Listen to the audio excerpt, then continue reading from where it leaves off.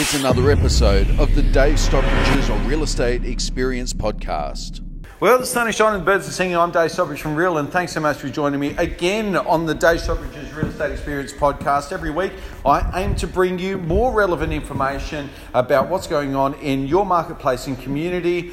This week, my big topic of discussion is what will happen when the next GFC hits. And I know it doesn't feel like 10 years ago, but it is now 10 years since the global financial crisis. This was a recession that crippled Western economies all the way around the world and saw the largest contraction in the global economy since the Great Depression. It was actually dubbed the Great Recession, and essentially the last few weeks have kind of started to reveal that maybe finally after 10 years the North American economy, the US economy in particular, is starting to dig itself out of this deep recession. But maybe, just maybe, that's a false hope.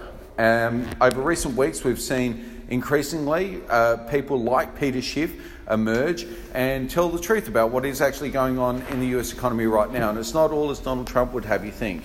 As a matter of fact, those low unemployment numbers often are as a result of people just giving up completely on getting work. They also don't naturally reveal those people who are the working poor.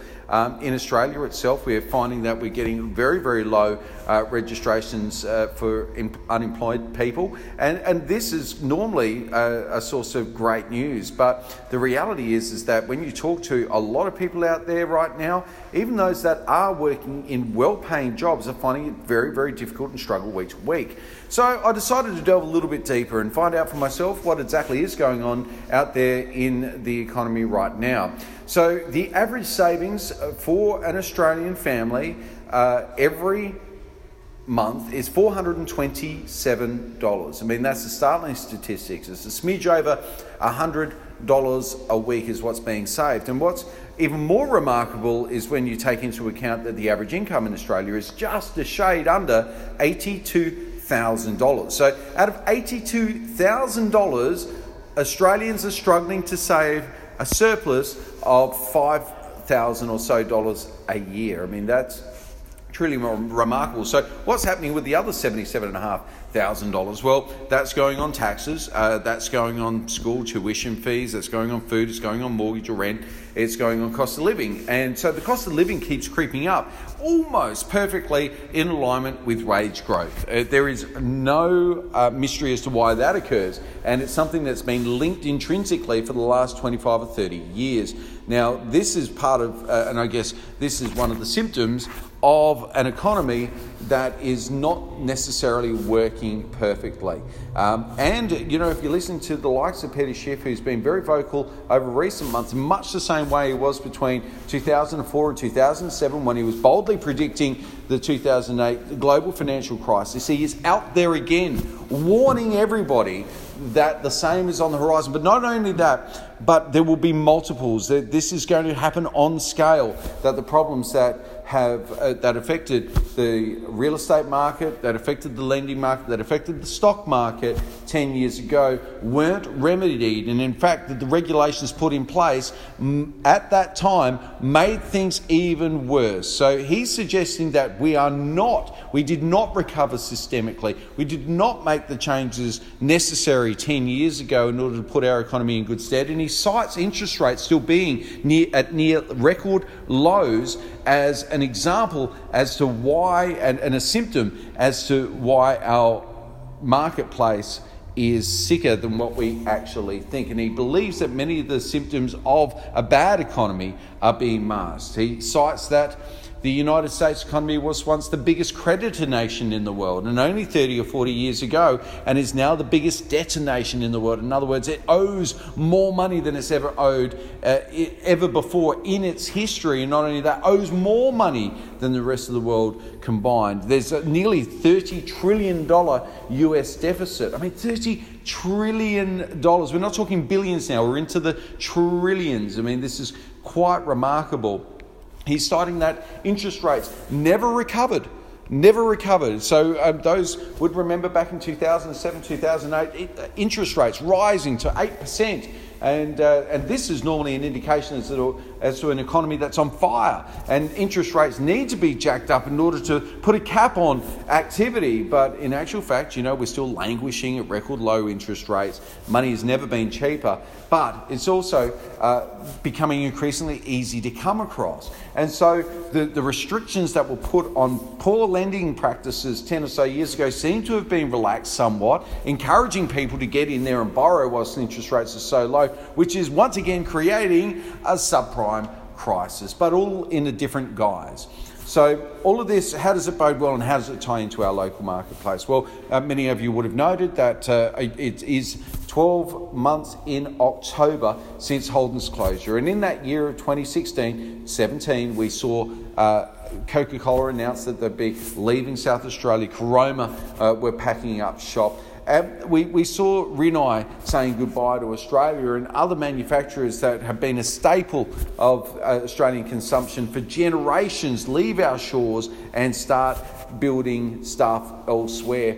But Holden's was the real icing on the cake, and I guess it was that moment that none of us thought would ever come, when Holden cars would stop being built in Australia, and it happened right here in our backyard in Elizabeth. And so a company that for so long had tied together the fabric of our community had all of a sudden said goodbye and was on its way. And it was interesting to see how the community responded and how our local government and state governments worked cohesively in order to implement a Northern Economic Plan, which was largely based on construction. And in my recent video of the Real News, you may have seen all of those projects underway, billions of dollars worth of projects that are changing the face of the northern suburbs.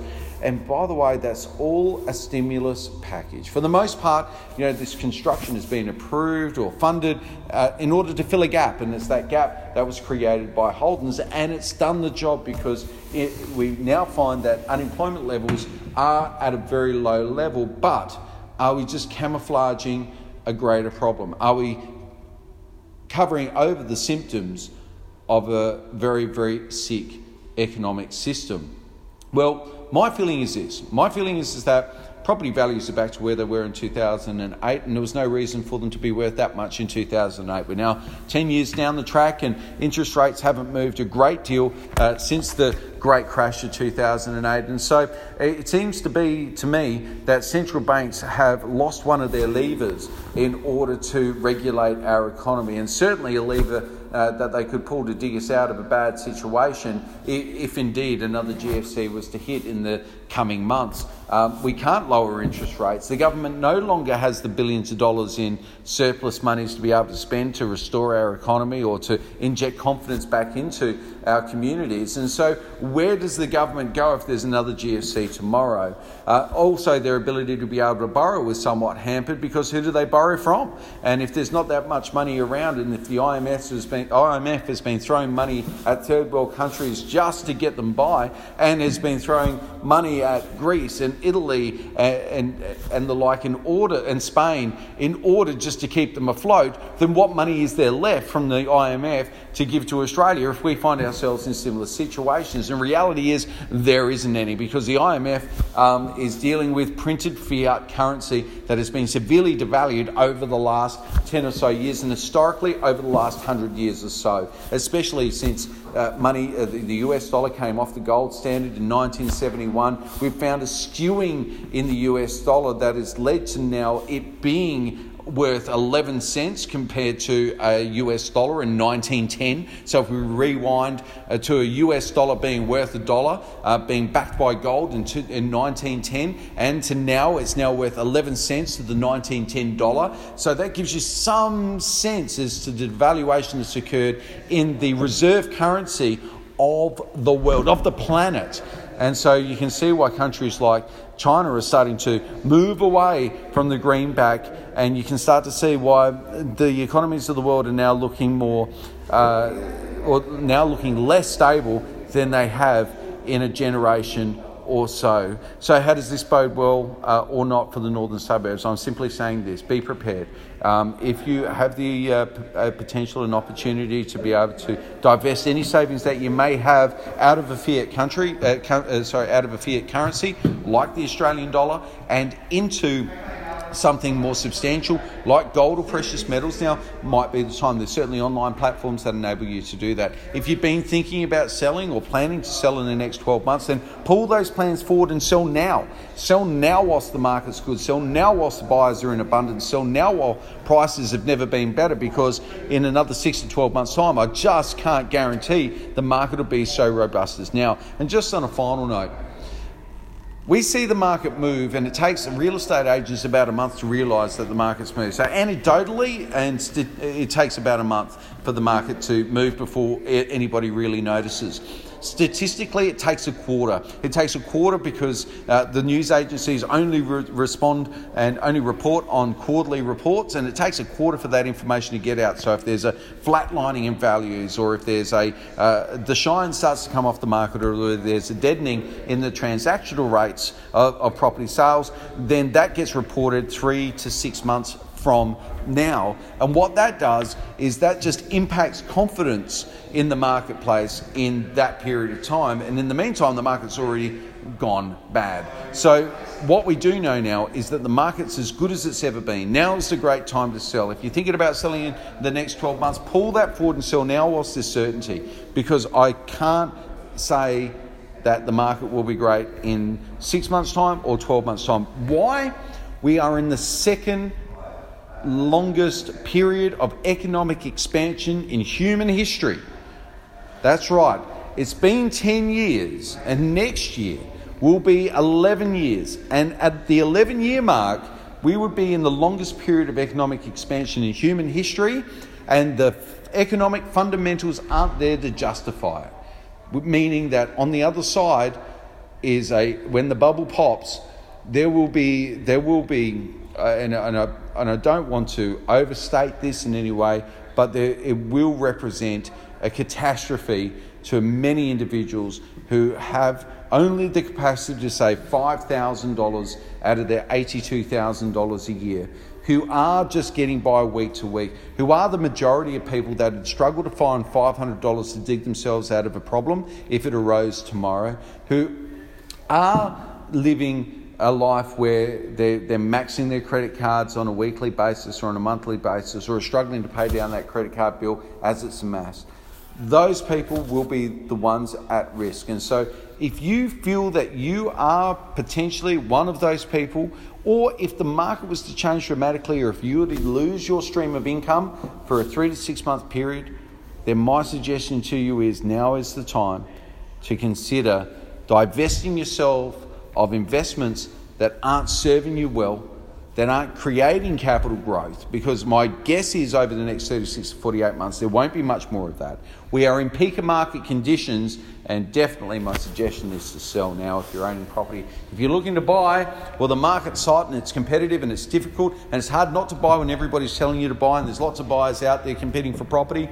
But the better buying will be had when the market turns. And so if you can be patient, and homelessness is not an option for you, and you can stay with friends and family, or you can create an opportunity for yourself to wait and pounce when the market's better, than if you're my family members, that's exactly what I'd be suggesting to you. So buyers this weekend, happy house hunting. I know it's tough, and I know the market's difficult, but good luck to you. To those people that are thinking about selling, know that there's buyers out there that are doing it tough, that are struggling to find the home they'll love, and get out and amongst it and make sure that your property's out in the market sooner rather than later. And to those that are indifferent and can play timing to their favour, well, the next 12 to 24 months I think will be your own, and I wish you all the very best luck. I'm Dave Stockbridge from Real, and once again, thank you so much for tuning in. I love to be the only real estate agent in the Northern Suburbs bringing you a weekly podcast. You can find this on iTunes or SoundCloud, and every week I aim to bring you valuable information I hope helps you position yourself to make better decisions when it comes to real estate, saving you and making you tens of thousands of dollars. Thanks so much for tuning in again, and I look forward to talking to you next week. Dave Stockbridge's Real Estate Experience podcast is brought to you by the Influencers and Innovators podcast, proudly supported by Matthew Norris Visual Productions. I'm Dave Stockbridge. Thanks so much for joining us once again, and we'll look forward to speaking with you next week.